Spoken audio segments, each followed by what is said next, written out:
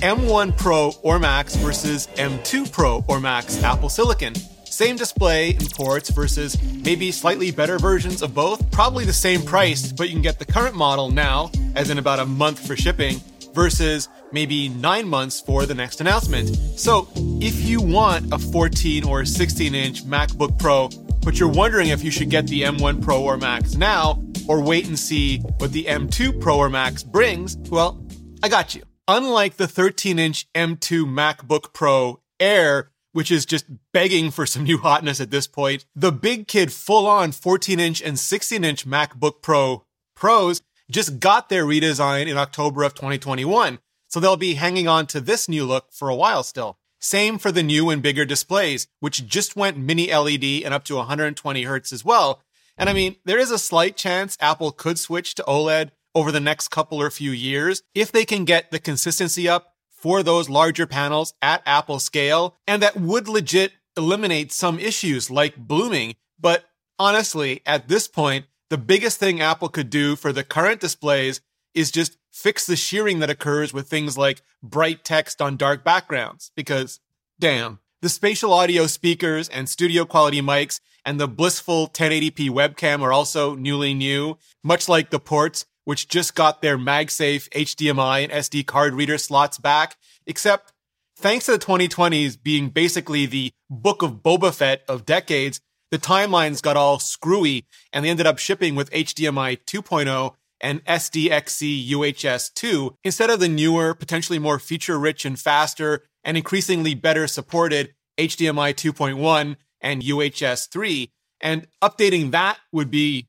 very much appreciated. In other words, if design, display, or ports are your biggest priority, then very, very little is going to change between this version and the next. So unless those specific things I mentioned are worth the wait for you, just go ahead and buy now. The bigger difference, of course, is going to be the chipset, where M1 Pro and Max have A14 generation CPUs, specifically 8 Firestorm performance cores and 2 Ice Storm efficiency cores. M2 Pro and M2 Max should have A15 generation CPUs, so 8 Avalanche performance cores and 2 Blizzard efficiency cores, or more. They're a little faster per core and can run a little hotter, but they're also more efficient. So battery life should stay about the same, and the M1 Pro and M2 Max CPUs could also sustain performance pretty much indefinitely in that 14-inch and 16-inch MacBook Pro chassis. So depending on how exactly the thermals work out, it's possible M2 Pro and M2 Max might be able to do the exact same thing, but it'll mean faster app launches, web renders, some scripts,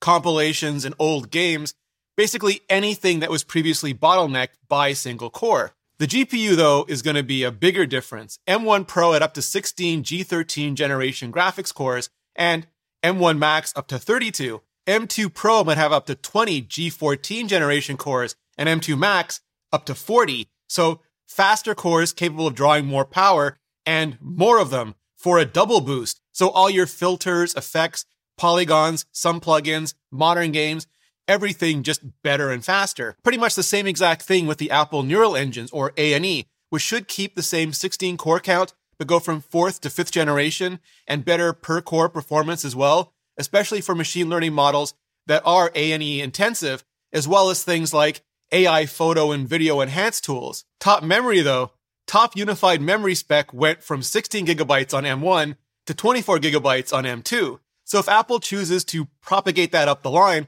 we could be looking at a 48 gigabyte option for M2 Pro and a whopping 96 gigabyte option for M2 Max.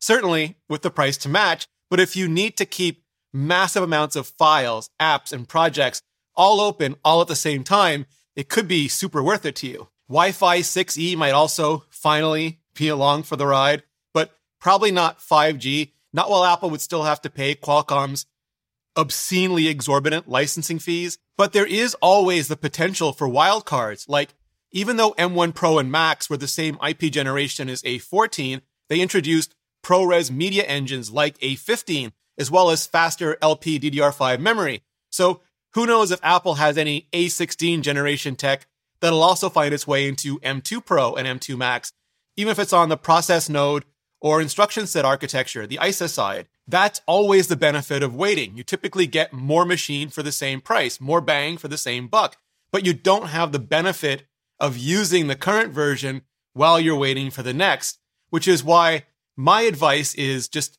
always wait as long as you can to buy. Then buy the best thing that you can afford. Hold on to it and enjoy it for as long as you possibly can with zero regrets, because there'll always be something new and something next. And if you wait forever, you'll never get anything done in the meantime, including what I've been doing, which isn't doom scrolling Twitter anymore, but smart scrolling Morning Brew, today's sponsor. It's become my safe, sane place, first thing in the day, each day, every day, for free, because it gives me everything I really need in just 5 minutes, because it's always just there, right when I wake up, ready to read, with impeccable curation, snappy, informative, always relevant, and often irreverent prose, 100% completely free, 7 days a week. And by clicking the link in the description, you can enjoy it in your inbox as well. Everything from a quick market recap to the top stories of the day, like how the FCC commissioner is asking Apple and Google to just remove TikTok from their platforms.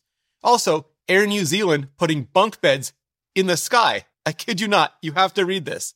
It's Morning Brew, it's free, it takes all of 15 seconds to subscribe, and it starts your day off smart.